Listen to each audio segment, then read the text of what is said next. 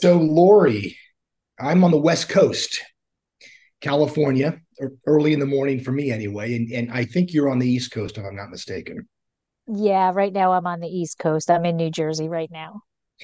So, and that's where you're from. Yes, yes. Both Michael and I grew up here in New Jersey and we met at work because we had full-time jobs on top of the winery. So he was a I should say, he still is a food chemist, and I was a microbiologist.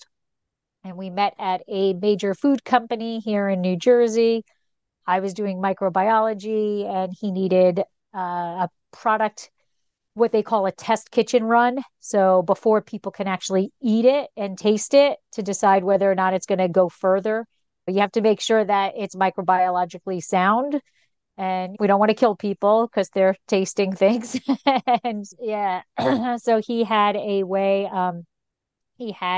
salad dressing that he was trying to get out onto a test kitchen run, and I had time to do the micro on it. So that is how we met. Interesting. Love blooms over the petri dish, as it were. Yeah, yes. Uh, Welcome, everybody. This is Wine Saves Lives podcast. Stephen Kent Mirasu with Lori Budd, a friend and a very talented winemaker for Dracaena Wines in Paso Robles. We're going to be talking about life, talking about the wine world, talking about a variety of things this morning, and get a chance for my audience to get to know Lori and Mike better and their wines, and we're excited about the opportunity. You mentioned you both have scientific backgrounds. You're both from the East Coast. You met at work. Tell me about your early family life. What do your parents do? So I grew up in Bergen County, so very much North Jersey. I can see New York City from my house. So very much North County. My mom was an educator. She taught third grade. And then when the kids started being born, dad was a believer that she should be home with the kids. So she stayed home with us to help to raise us, and which is something that I think is sad that it doesn't happen anymore. Lots of families today, both parents are working, and it was always nice to have mom home and do that. And then as we got older, she started to do temporary jobs. She would actually put people out on temporary jobs. So she was finding things to keep herself busy as we got older. And my dad actually started working, he was head electrician for Pan Am at Teterboro Airport, which gave us some incredible experiences. I am probably one of the very few people who can say they flew in a blimp and First actually one I've flew a met. blimp. Flew a That's blimp. We got to be in the Flying Tigers plane because Teterboro Airport was one of those small airports that all of these things, when they were coming into Jersey, would land there because they didn't have to deal with everything at Newark Airport. So wonderful experiences with that. And he had his own, while there, he worked there for 30 years. And while there, he started his own electrical contracting business that my brother is the main person who does all the electrical work for. So, so. Was wine part of the early family life at all? Were your parents into wine? oh, Schaefer beer, baby. Good old local brand. Dad enjoyed his beer, and then moved on to Manhattans. So wine was not part of our daily life here, although my mom is Italian, so I don't know how we skipped over that. But yeah, I think we had, I never remember what that wine is. I should, in the wicker, the wicker bottle The thing or whatever. Chianti, the old The Chianti. Chianti, Yeah, but I forget exactly. what the brand was or whatever. You put a I'm candle in sure, it, it was done, right? yes, yes. So I'm sure there were a few of those bottles on my mom's side, but yeah, it wasn't really a main staple in our house. So you're based in Paso Robles. Yes. What is special about that area? I think every winemaker thinks their region is special. That's why they choose it. There's something that is fantastic for them, for what they want their wine to be, how they want their wines to be expressed. We came to Paso in kind of a weird way. I still love Southern California. And when I introduced my husband, Michael, to California, because he had never been there before, when I introduced him, I took him through the typical, all right, it's your first time in California. We're going to do the coast drive and do all of that stuff. And he really liked Northern California. And so one year we discussed retirement and we wanted to both retire to California, but I wanted Southern, he wanted Northern. So one year we're like, oh, let's just check out this Central Coast thing. Literally calling it a thing, had no idea what was there, other than it was 3 hours north of LA and 3 hours south of San Francisco. So we both can go wherever we wanted to go. And we got there and it was honestly love at first sight. The beauty of the area took our breath away. It was absolutely stunning. This is And about how long ago was this? oh, geez. So we've been married 28 years. Mike, he's very thinking forward. So he Right. was already thinking retirement. I didn't even know what a 401k was until I met him. I'm going to say probably 25 years ago. Okay. So Paso was very different back then. There was wine. We did find wine there, but much less known. It wasn't as well known as it is now. But what we fell in love with were the people, the views, and we're like, wow, this wine is really good. And then when we really started to look into wine of the region, we realized the location and proximity to the ocean and the Templeton Gap and how that comes across and the diurnal shift, depending on what district you're in, you could have a 50-degree diurnal shift that morning to or day to evening. And we just loved how the fruit got to express itself in the area. And it became our favorite region. And that was when it came time to start our winery, which was 10 years ago, 2013, we knew that was where it was going to be. So you had seen Paso prior to moving there. You're Yes. still on the East Coast at this point in time. Talk a little bit about how you got into the wine business.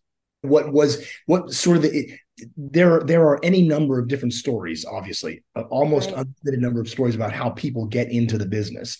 And in reading more about you and Mike and the start of the Dracaena brand, you're making wine as a hobbyist at first, and Yes. then seem to enjoy what you're doing and take it from there. Yeah.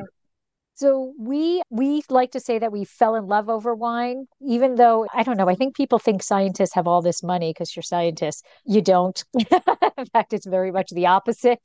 Um, It's like being in the wine business all over again. yeah, yes, yes.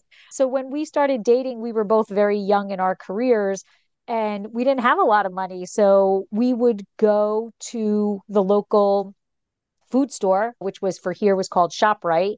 And there was a ShopRite Liquors, and we would go and we would pick out a bottle of wine, mostly by the label. Okay. And so we would pick out a bottle, and then Mike is the food chemist, so he does all of the cooking. I'm very lucky in that respect because I would burn a house down probably annually if I did the cooking. And he would cook dinner, and we would sit down and we would enjoy our conversation over a bottle. So that was how we started learning a little bit about wine. And being science dorks, you can't just do anything, right? You have to start researching everything. So then we would grab a bottle that of, let's say it was Cabernet Sauvignon, and we're like, this was good. What's Cabernet Sauvignon? And then we would research that. And so that's we did that. Then we decided there was a school here called Bacchus, and it really isn't a school, but it was called Bacchus. And what it was a facility that somebody owned and knew how to make wine. And you would pay with most people would get together with a group of friends, and you paid to make a barrel of wine. This facility brought fruit from Lodi, California, trucked it all the way across the country to New Jersey, and then you made wine. And all of these people are in this facility and they're getting drunk while they're making wine. And Michael and I are being our stupid scientist people and saying, well, these grapes look horrendous. They came from Lodi, California in a truck, not even refrigerated. So you could imagine what this fruit looked like. So we actually sorted the fruit and pulled out the mog and did all of that stuff. And then they would give you little baggies of the chemicals, of the compounds that you use to make the wine, the enzymes or the sulfur. And we're like, wait, no, we're going to measure this out where everybody else, yeah, and doing all that. Right. And at the end of this, you have a massive party and you share your wine, which is totally ridiculous because everybody was making the same wine. Everybody was making Syrah because it was a giant truck. But you put your stupid label on it and you do all of that and you have this party and everybody wanted to know why our wine tasted better than their wine. And we joke and said we didn't put mold in our wine. We made wine, you got drunk. So And we were like, prior to this, you, as you say, you and Michael are having wine on an ongoing basis for dinner as a right. couple. You're not thinking about the wine business at this point in time. No, that was just something fun to do. But what happened was everybody was like, oh my gosh, your wine is so much better than ours. Then that little voice goes in your head going, I wonder if we can do this. So we decided that trucking fruit across the country was a horrible idea. So then we went to a crush pad. We went to Crush Pad in San Francisco, which is now not there anymore. And we made wine. We got fruit from White Hawk Vineyard. We got a Syrah from White Hawk Vineyard, which again was lucky. We didn't know anything about White Hawk Vineyard then until afterwards we started researching. We're like, oh, this is a pretty darn good vineyard. And that wine came out great. But what happened with that was we didn't get to make the wine. We paid for that wine to be That made. crush location, a little input as to style or something along those lines, but you're not doing the physical labor. And so the wine comes out. We have a barrel of Syrah wine that tasted fantastic. And we're like, that was How that hard wasn't can it be? fun. Well, it was like it also wasn't fun. That wasn't we want to make wine. I don't want to just have somebody else make wine for us and us stick a label on it. We wanted to make the wine. And that was what triggered us to say, yeah, this is what we want to do. This is what we want to make our own wine and we want to retire into the wine world, which I don't know if that's the smartest retirement plan, but I've so known people for whom that worked and others for whom it didn't work. Every story is a different one. So you're in Paso, riding up the coast, and you settle on this amazing area. And is this in part because of its reputation as a wine area, or is it more just about the sort of bucolic beauty of the area at that point in time? So we settled on this in really 2012. We started the winery in 2013. That was long before people knew who what Paso was.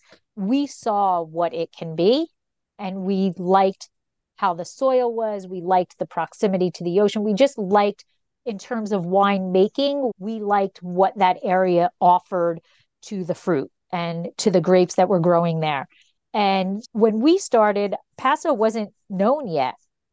It wasn't until I think 17 that it got, I'm whipping that number out, I don't know, when it got named wine region of the year. And that was when we really started to see people started to recognize Paso and it started to boom a bit. So we were ahead of the curve, but we just loved everything about it. And one of the things when we first started the winery, which blew our minds, because again, we're from Jersey, so we're not exactly the most trusting people, right? We were getting fruit from a vineyard for our Cabernet Franc, for our 2013 Cab Franc, and we found another winery that was getting fruit from right next to us, same vineyard, the next block over. And so we went to that winery and we were like, let's go taste that Cab Franc. Let's go see what they do with this fruit. And we got there. And as with so many places in Paso, when you go to the tasting room, you're meeting the winemaker or the winemaker's family. And so it turned out that it was the wife, the owner, behind the counter. And we started talking. And she found out that we were going to make wine from this vineyard. And she called her husband in, Norm, and she called him in. And he was out in his own vineyard. He was out doing his thing. And here he comes pulling in on his tractor, right? In the middle of work, stops work and sat down with us, opened another bottle of Cab Franc as we drank this bottle of Cab Franc together and told us what to expect from this vineyard and what the owner of the vineyard is going to try to do because we're new, and not to let her do because it's better for her and not better for the fruit. And it was hours that this man took out of his life to help us. And we were blown away by that. And that, one, he would stop working to do that. And two, like, to tell us the secrets of the thing. And that, we to this day, that 2013, our very first vintage of Cabernet Franc, got a 91 in Wine Enthusiast. And we say a lot of that had to do with Norm, because everything that he told us the owner was going to try to do, she did. And we're like, nope. And we probably would have let her do it because we would have expected her to know more than we did at that point. So Have you seen those kinds of relationships, those kinds of interactions with people who are veterans of an area persist over your time in Paso? We'll get into your mentorship aspect of the wine business here in a little bit, but I've always, being in the Livermore Valley, being in a small area, what Paso was like in 2013, perhaps, there are people who, the wine business seems to be pretty collegial if you're in the right area. People trying to help you. That second statement is the correct Not to disparage any particular region, but I think once a region gets famous and the barrier to entry financially and otherwise is huge, people are less apt to help their neighbor out because you're all competing for that very same nickel, let's just say. Right. Have you found that from 2013 forward, that people in Paso, your neighbors, were there to help when you needed it?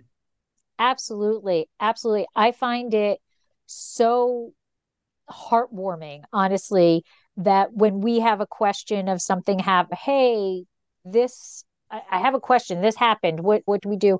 And they're all so generous with their experiences. And when you talk about large wineries in Paso, they're not massive, right? They're probably medium sized compared to some other areas, but to us, they're large.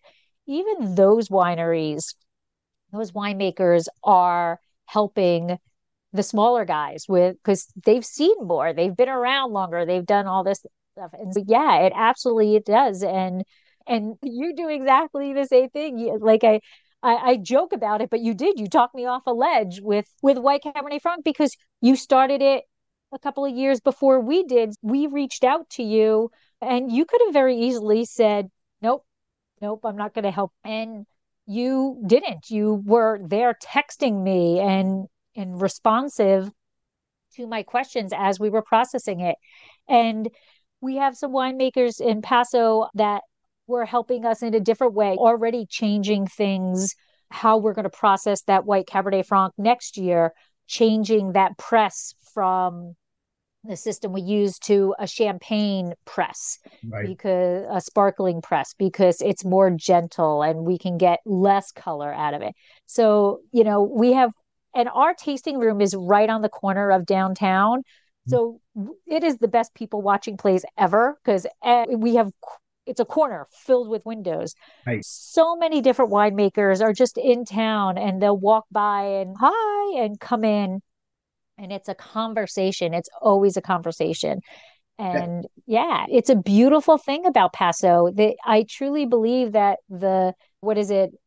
Rising tide raises all ships type Right. thing. That is Paso in a nutshell. And I'm a little envious of Paso in a way, in part because of that I don't know how many wineries, or a couple hundred wineries in Paso at this point in time. And as you say, back in 2013, the number was probably a third that.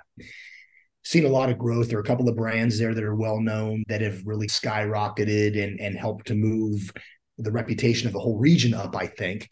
And Livermore Valley is one of the oldest wine growing regions in California, but very small still. There's only about 40 wineries there. There's 2,500 acres planted. And there is, having worked in vineyards, buying fruit from all over the place for our Pinot Noir brand back in the day, and now Cabernet Franc, there are certain areas that are wine centric. That everything there, practically everything there, has to do with wine, whether it's barrels or glass or capsules or whatever, people are in the business in some form. And when you have this sort of natural ferment of people who are in the business, all dependent upon each other in a way, all dependent upon the people who come into the region, being able to walk in and see, hey, Joe from down the street, how are things going? How's that Cabernet Franc hanging this year? Is provides a lot of food and psychic food and energy that I think, if you're receptive to it, does nothing but help in the growth of your individual brand, my individual brand, but in the brand Paso Robles in your case. Yeah, absolutely. And it really is. I feel you have your core. I have my core winemaker family per se, that I have absolutely no question, no problem texting, like maybe six guys that I'm like, hey, what would you do in this situation? Or how would you handle this or whatever? And those guys are always there to answer. And they've been making wine a lot longer than I have. So I always feel like I'm always asking the questions and I'm not really answering too many. But my time will come too. There's been a few. There's one person now that has come to me twice about questions. I'm like, oh yay, yay, I can pass this on. But I also feel that even if they're not my core people, that I feel comfortable asking anybody, even those bigger players in the Paso, area. If I had a question, I don't think that there would be any issue. And the other thing is that I love is, like I said, I'm downtown, and the camaraderie of the downtown wineries in that little square area, there's 27 wineries. Wow. That's a lot of competition, right? That's a lot of competition, but it doesn't feel like competition to us. Somebody will come in and they'll say, in fact, earlier in the month in December, somebody came in and they're like, I'm looking for that 3-letter wine. Yeah. And I was like, the 3-letter wine, that's a 3-letter wine. GSM? They're like, yes, GSM. I said, oh, okay. They're like, do you have that? And I'm like, no, I don't. But what I did was I took out the downtown map and I circled the wineries that have a GSM. And off they went, and they purchased GSM from two of those wineries that I circled. There's a constant amount. If anybody goes in and says, I want a Cab Franc, everybody sends them, even the big people send them to me. It's not a zero-sum game. It's hard when you and Michael, I think, are in the same boat that I am in this sense, is that my bread on my table comes from making and selling wine. I didn't come from a fortune. I didn't, and Right. it didn't either. You're in the wine business. And so sometimes we get, I think, a little I get a little worried if the sales aren't happening immediately, because you know what the cash flow situation is, you know how much grapes cost and barrels and everything. But I think that from our perspective, the wine relationship is an interesting, beautiful, complicated relationship. There's a relationship between the farmer and the grapes, the winemaker and the fruit, and the resulting wine. And then there's always this relationship between the winemaker, the winery, and the consumer, the person who receives what it is that you're trying to give people, right? The beauty that you're trying to foist upon the world only exists when it's perceived by somebody else. And when I think about it that way, I realize not everybody's going to buy Cabernet Franc. Not everybody is going to gravitate in that direction to our style of Cabernet Sauvignon or what have you. But it's in building these kind of fibers between the two of us, the kind of aesthetic relationship that we're trying to create, is where I get emotional value from what I do, but also I think that ultimately that relationship, once it starts, ends up being stronger than it would be if I'm just trying to get a discounted bottle of wine into somebody's basket.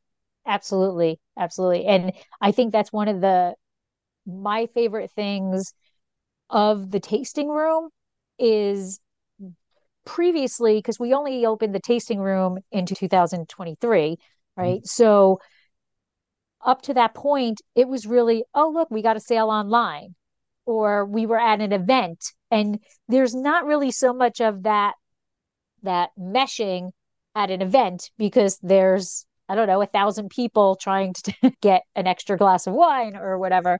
But in the tasting room, you're spending at least an hour with these people. And it's not, here's my wine, this is what I do, but you're having a conversation with these people that you're learning something about them and they're learning something about you.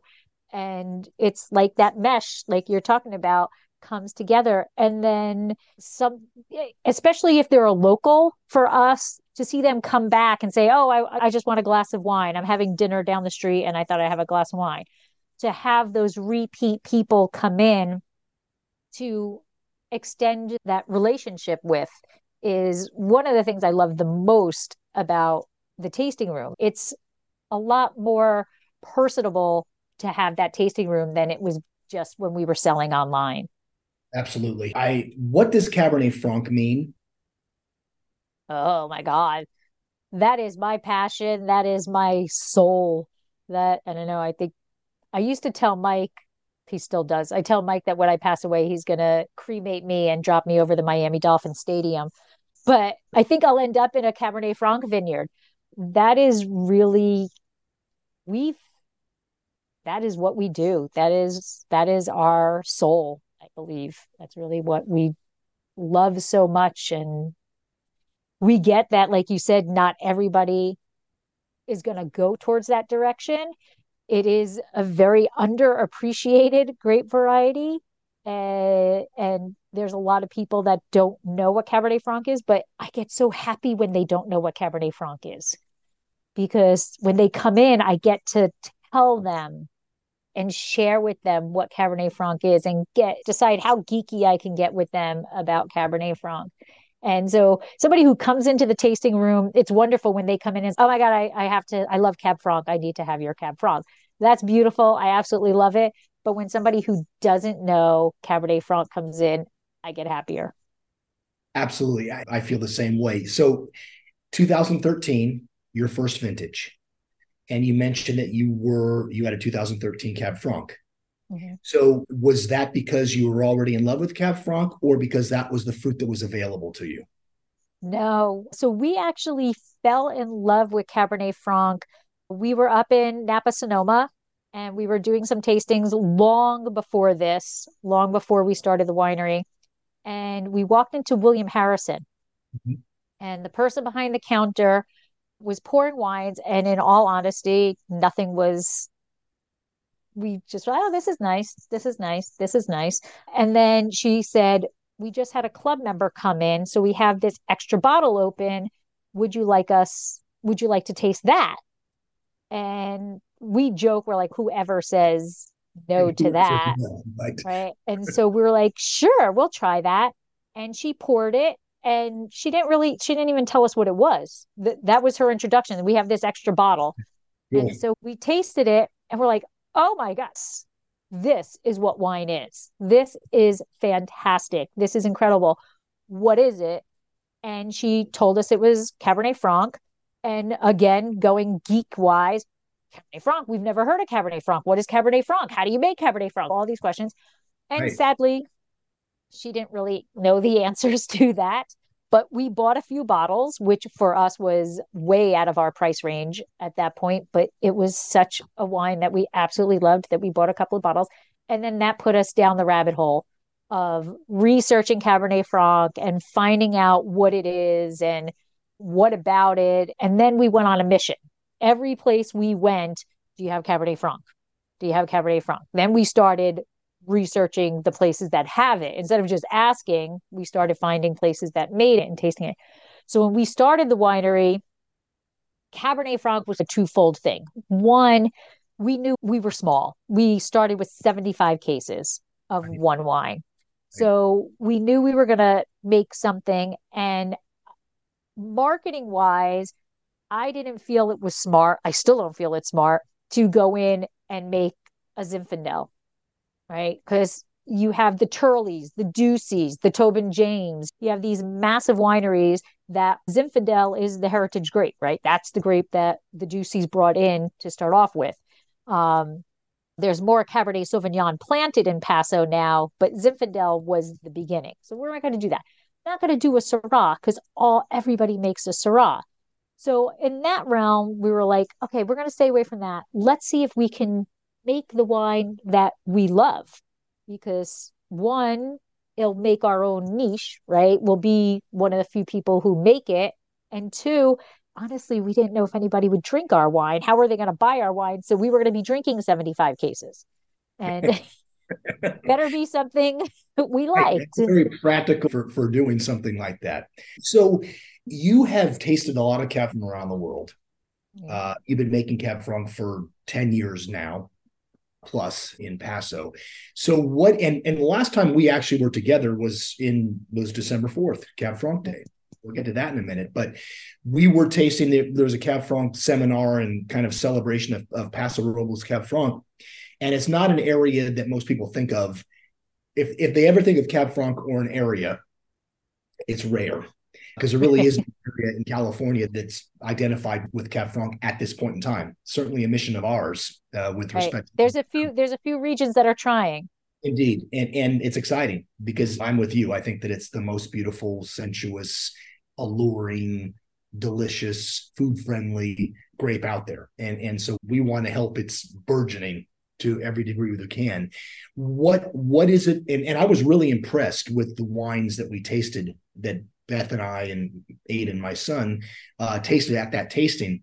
I wasn't expecting it. I wasn't expecting the deftness that Paso winemakers, knowing what I know about Paso GSMs and cabs, it was gratifying to see that people I thought overall had a really good sense of what Cab Franc's supposed to be. Is that something that you've seen from Paso? And is there something about the Paso Robles terroir that is particularly beneficial for Cab Franc? I think, first of all, I think that depth you're seeing is because of the east side, west side. So, depending on which winery you tasted, you can taste anywhere really from almost an old world style to a new world style. So, the west side of Paso is much cooler and it has obviously more of the ocean influence there. By the time it makes it over to the east side, we have that Templeton Gap that comes in that blows everything. And by the time it gets over to the east side, it's more like not quite like a gap anymore. Yeah, the little whisper. And then we have the beautiful calcareous soils. We have the limestone soils, and that adds that minerality to Cabernet Franc. And I think the majority of the people who make Cabernet Franc in Paso have some sort of a passion for it. They're not just making Cabernet Franc, right? There's a passion for it just to some extent. And we're learning how to get the expressions we want. We have two vineyard sites on the east side. We choose the east side because of the climate, because of the temperatures. We want more sun. We are not fans of pyrazines. Okay. So for us, the west For side. people who are listening to this don't know what pyrazines are. What in Oh, you're 15 asking me to get geeky? what are pyrazines and how do they particularly affect Cabernet Franc? Pyrazine is a compound that is found in a lot of grapes, but that Cab Franc, Cab Sauv, that family. And that's what gives us those bell pepper, the jalapeno, those flavors, that green flavor that you get in Cab Francs. Mostly you see a lot in the old world. And the thing that is intriguing about pyrazines is that they burn off in sun. So the more sun you add to not add, but the more sun that the vineyard gets, those pyrazines start to burn off. In Paso, the west side sees more fog. So that fog hangs on a little bit longer, and that's going to give a different expression of Cabernet Franc than on the east side, where we have the fog, but it burns off a lot earlier. And then depending on what that expression is that the winemaker wants, you can then, Cabernet Franc is very much you can mold it to what you want by how you train the vineyard, how you train those vines. So for our main vineyard, we're at a degree, the vines are planted at a degree that gives us more morning sun. And I like to say in the taste room when I'm talking to people, I'm like, that way we get the benefit of the sun before it becomes too powerful. So if you go to the beach, if you're at the beach early in the morning, you get the sun, but you don't necessarily get burned unless you're me, because I burn very super easily. And then in the afternoon, that's when you start really having to apply the suntan lotion, the protective lotion, because that sun is hotter and more intense. So for us, that angle gives us a little bit more time in the morning sun. And then the vines are trained to have extra leaf layers in the back, so Right. that dappled sun. So the leaves are the grape's natural suntan lotion. Right. So if you want less pyrazine, I'm sorry, if you want more pyrazines, then you're going to train those vineyards a little differently. You're going to harvest them at a different time. There's things that you can do. And I think that the West Side has a very different expression than the East Side does. And it's to everybody's certain palate, which one they're going to like more. Where do you see the future of Cabernet Franc in California? And does it have a future? Are we at the beginning of something, do you I think think? so. I You, do. you're in a particularly interesting place to know this because, and I want to talk about Cabernet Franc Day in a minute, but you're a mentor of sorts for a lot of Cabernet Franc producers, or you are the person connecting Cab Franc producers and an audience in a really helpful way, to be certain, in a very interesting way. But how bullish on Cab Franc as a variety, and how bullish on Cab Franc's future growth are you at this point in time? So I I think that we're at the beginning of something. I don't think it's the very beginning, but we're definitely at towards we're still going up, and you can see that in which is probably the biggest negative of this is the Cab Franc grapes pricing has gone up significantly. And that is because people are more aware of Cabernet Franc, and consumers are asking for Cabernet Franc, but that darn child of his is planted everywhere. So there's so much more Cabernet Sauvignon out there, and that request is going down, and Cabernet Franc's request is going up. And what that's meaning is Cab Sauv's pricing has dropped per acre, and Cabernet Franc has tripled in price. And that's a positive in the fact that you can see that people are wanting Cabernet Franc. But for us, you and I, at this moment, it's making our Cab Franc grapes that were a lot cheaper a few years ago, a lot more expensive to make sure we're getting the ones we want. Because you and I are both specific. We're getting very specific grapes. We're not just saying, oh, look, there's Cab Franc from the East Side, I'll take it. We have very specific areas and blocks that are Doing ours. California appellated Right. Franc. We're doing vineyard designates or Leo, Exactly. that kind of thing. It's an interesting point you bring up about pricing. The most expensive fruit in Napa on average per ton, according to last year's Grape Crush report, was Cabernet Franc. Yep. More expensive than Cabernet Sauvignon. And I think almost entirely because it's so scarce. There was something like 9 or 10,000 tons of Cab Franc crushed last year versus 250,000 tons Right. of. So what's interesting about that to me, though, from in Paso anyway, is that the pricing wouldn't be going up if there weren't interest in the fruit. And the fact that there's not much of it available yet means the grower has finally a little bit of leverage on pricing. Usually the grower is the one that takes it in the shorts, especially when you're doing, commodity fruit. Right. And my suspicion is that as more acreage gets planted out to Cab Franc in Paso and Napa, Livermore, wherever, prices come down because there's more fruit available. Hopefully that, from my perspective, that price is sustained for the next decade, because that means that the market is reacting to the fact there are more consumers who want this wine, Right. and it takes years for a vineyard to come into production. So there's going to be a lag there. But the idea that the prices stay high for a while, I think, is a good thing for Cab Franc producers and for people out there who love the variety.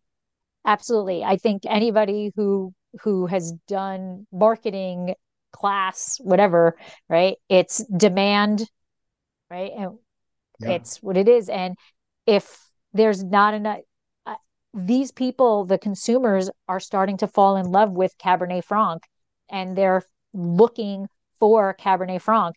And as a producer, there's not much choice to go to. And those of us who really know Cabernet Franc and live, die, breathe Cabernet Franc, we're not just going to go anywhere to get our Cabernet Franc. It's very specific. And absolutely, the price is going up. And I agree. As I like the fact that it's higher, one, because it shows that people are interested in it. But two, it keeps the people who really aren't so Cabernet Franc focused Right. That's a away good. from it. And that's everybody talks about the sideways effect and what that did to Merlot. And yes, there's a line in that movie that nobody understands, and they don't even get at the end that he's drinking the most expensive Merlot on the face of the earth. At the end of it, they don't get that. But the real sideways effect was that Merlot was planted everywhere. And there were people who didn't understand Merlot making Merlot. And there was a lot of bad Merlot out there. And that is really the fact. So You're right. I, And I agree with you. I agree with you. We should be so lucky that in the course of our career, however long we have left in this, that becomes a problem for us, because that would mean that one of my personal goals will probably have been met, which is that selfishly, we want Livermore Valley to be associated with the best Cab Franc in the country. And as a Cab Franc hub, and as I'm sure you want Paso to be looked at in that way as well.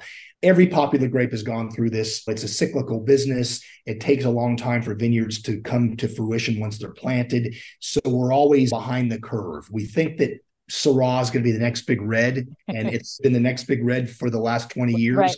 right. Mostly off now, but it's a style business too, and things change. But people's tastes change. Chardonnay and Cabernet are going to be around forever. Pinot is now, I think, if it still is, I don't know that it's ascendant necessarily anymore. It certainly has achieved a level of ubiquity that it didn't have when we first started our Pinot Noir brand back in 2005. I would like to be in a position where there's a Cab Franc in every wine list, that Mhm. consumers know what Cabernet Franc is, that they just, my idea with Cab Franc is that once you get it in a glass, a good version of Cab Franc, and you sit with it for a while, if you're of a certain type, a certain personality type, a certain aesthetic type, for instance, you can't help but fall in love with this grape. There's just Yep. something about its beauty and mystery, and all those aromatic complexities, flavor complexities, that just make you go, holy cow, wow. Okay, It now you and evolves Michael so Cowboy. much in a glass. It Absolutely. it evolves so much in a glass, and it's like a shy little kid when you first pour it in a glass, and it doesn't really want to show itself yet. And then if you just give it its time and give it a little attention, it breaks out of its shell, and then then it's the kid who is showing you, look at me. And I just love that there really is an expression of Cabernet Franc for everybody. And you had talked about those different regions that we tasted in December. You have the Loire, which is a very distinct style of Cabernet Franc, right? And you may love that style or you may hate that style, right? And then we have the Villeneuve style, which is a completely different, right? You're talking a lighter Cab Franc, which much more pyrazine, much more herbaceousness from the Loire Valley versus Villeneuve in Hungary, which is a bigger Cabernet Franc and a little bit of that green, a little bit. And then your Livermore is a different expression than my expression of Cabernet Franc. And I don't think, in terms of other grape varieties, that there is a grape variety that can have so many different dimensions to it. Cabernet Sauvignon is pretty much Cabernet Sauvignon. It's either heavily oaked or it's not heavily oaked, but it's still Right. Cabernet Sauvignon. And Chardonnay, the same thing. It's either an oaked Chardonnay or it's not an oaked Chardonnay, but it's a Chardonnay. And Cabernet Franc doesn't really fall into that category. It is such an expressive grape variety and has so many different expressions. And even as somebody who makes it, you know what? Sometimes I feel like pouring myself a Loire Valley. Sometimes I feel like a different expression. And that's what I love about the grape. So, do you remember the moment? Were you drinking a glass of Cab Franc? What were you doing when hashtag Cab Franc Day pops? So hashtag Cab Franc Day came about, I say, because I'm a Jersey girl and we are known to be very sarcastic. But so at Dracaena Wines, Mike and I have there is a big line of duties that we do, right? So I am the salesperson, I am the marketing, I am the social media, I'm the face, right? Mike is legal. He's the one that fills out all of those forms. I don't even know what the forms are. And he's filling them out. He's making sure I don't get arrested, is basically what he's doing. Um, it's a good role, yes. It's an important role. So we had made our 2013 and we were getting ready to release it in 2015. And I was sitting here going, how is anybody going to know who we are? Like nobody's going to know Dracaena Wines. We don't have a tasting room. We have 75 cases of wine. How is anybody going to know what we are? And so I was looking at things and I was like, gosh, there's Cab Day on this day, and there's Merlot Day, Merlot month, right? There's Sauvignon Blanc Day. There's two Sauvignon Blanc days. There's Carmenere Day. There's a wine holiday for everything. And where was my Cab Franc? There was no Cab Franc Day. So I said, and this is the Jersey part, I'm like, I'm going to just start them my own holiday. Nobody can tell me I can't do that. So I went to social media and from day one, which may not have been the smartest thing, but from day one, it was not about Dracaena wines. It really was not about Dracaena wines, Cabernet Franc. Yes, if you Google Cab Franc Day, it's going to say Lori Budd Dracaena wines. But from day one, it really wasn't about promoting Dracaena wines. It was about promoting how we love Cabernet Franc and to get more Cab Franc love out there. So I decided I was going to start Cab Franc Day, and I hate rotating holidays. I hate days that it's the third Thursday or we had just had the full moon in this, and now I hate those days. So I wanted a very specific day so that whenever you Google it, it's going to say Cab Franc Day is this day. I don't want it to be this year is this day, this year is this day. So I felt that it needed to have some significance. I didn't just want to randomly pick a day. And so those who know Cabernet Franc know that Cardinal Richelieu is the father, basically, of Cabernet Franc because he loved it. And he is really responsible for taking those clippings from the Libournus region, Bordeaux, where it's a blending grape, and bringing it to the Loire Valley and planting them, which I'm sure he didn't do, had somebody plant them at the Abbey, and then they flourished.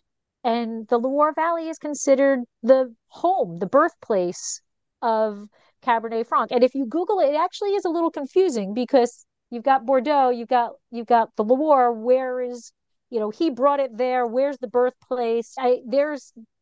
Was it born in where? In Spain, was it? Right. And yes. And that's true. It is a Spanish wine. It is a Spanish wine. It was on the Spanish side. and it Right. was brought down, which is another thing. People think it's a French grape. It's really not a French grape. That's what has trickled down. He passed away on December 4th. And I felt that was a homage to him and his part in playing in the Cab Franc. So December 4th became Cab Franc Day. I went to social media which was only Twitter at that point, Right. and I said, hey, let's celebrate Cab Franc love. Let's do this. Let's do that. December 4th. And I promoted it daily for most of November. I scheduled a lot of tweets and did all that stuff. And on December 4th, I held a Twitter chat and it trended second on Twitter behind chocolate chip cookie because it's also chocolate chip cookie day. And I could not believe it. I remember we weren't even home. We were on vacation in Michigan. I don't know why we were in Michigan. I'm going to say we were gambling, but we were in Michigan and I went up to the hotel room to do the chat. And I'm sitting there and I'm watching on the side of Twitter where it used to say trending. And Right. there it was. Cab Franc Day was trending second. And I'm like taking a pictures and, thing. And I'm screaming at Mike, going, oh my God, look at this. And that was it. It just became a thing. And then since then, it is celebrated in, there's Cab Franc Day celebrations in so many countries that are are doing it. And it's just amazing to me that my little sarcastic day is now That internationally organic kind recognized. of life is a beautiful thing. Mike poured at the first Cab Francapalooza in Livermore last year in June of 23. And I think he had a good time. We haven't talked specifically about it, but he was Dracaena was a one winery out of, I think we had 32 or three from all around the world for our first Cab Franc celebration parties of Cab Franc. Does Cab Francapalooza as a concept and as an event play a role in Dracena's thought process? I get again, so the concept was never really Dracaena wines. It was Cab Franc. And so when you reached out to me and you said you were doing that, it warmed my heart that there is another event that is showing how many people love the grape variety. And that's really what it was always about, was just getting people together to celebrate the grape. And in all honesty, we may be the youngest wine holiday because all those other ones were out there, but I think it's got the most momentum. You don't see, you do have the Pinot Noir thing, whatever. I'm blanking on what they call it. Yeah. So that's pretty big. That's pretty big. I'll give them that. But we have the Cab Francapalooza. We have literal celebrations in Hungary. They celebrate it. They have the Franc conference. We have Chile does an international celebration where there's something where people come together to pour on December 4th. So it's just, I love seeing it. It's honestly a little hard it's my baby. So it's a little hard, but when I see the passion that's behind it, it's good. And it's nice to see that there's other people there's only so much I can do. Indeed. And I love the idea of from my perspective, where there needs to be a brand Cab Franc creation, build, continuation. Not enough people know what the variety is supposed to taste like, and not enough Right. people know how well it goes with food, that sort of thing. We're in the infancy stages in my mind with the average consumer knowing what Cab Franc is. I think if brand Cab Franc is built and you have an audience out there that knows what Cab Franc is supposed to be, then the wineries have an easier time of funneling that attention down Mhm. to Paso Robles, Dracaena, LXV, Livermore Valley, Stephen Kent, and other wineries, that sort of thing. We're raising a village, hopefully. In Cab Francapalooza, Cab Franc Day, the other celebrations, they do one in South Africa as well. These are all necessary, I think, in order to Yeah. build the brand around the variety first, in my mind. And what I like about Cab Franc Palooza is, yes, December 4th is Cab Franc Day. and there's celebrations around the world on December 4th, and that's fantastic. But then what about the rest of the year? And so having Cab Franca Palooza, you had it in June, whatever. It's okay. So December came, people, yay, Cab Franc. And then, okay, maybe we're not thinking Cab Franc anymore. And then we have Cab Franca Palooza in June, or then we're like, okay, here's another thing. And then maybe somebody finds, and then Michael Kelly does the Cab Franc wine competition in April, and that does it. So if we can get something like quarterly, right? So Cab Franc Day is December. We have April is the Cab Franc competition. But then we have something quarterly. Then it's an annually throughout the whole year is memorize thinking People Cab are Franc. getting their brain tickled about Cab Franc more than once. And Right. repetition is the key to any kind of visibility, I think. Lori, I want to thank you so much for your time. I know you're going through some stuff, and I appreciate you being willing to talk with me. And I wish the best for you and Mike and the Thank family. you. I love Cab Franc, and this helps me get my mind off of other stuff. Good. Thank you very much. And I look forward to seeing you soon. Our Cab Franc Blanc is about to be bottled here at the end of February. And I look Ours too. good. I look forward to sharing with you. I look forward to tasting your wine. You've been a generous friend, and safe travels back to California. And we'll Thank you. talk soon. All right. Thank you so much. Very much. We'll see you. Bye.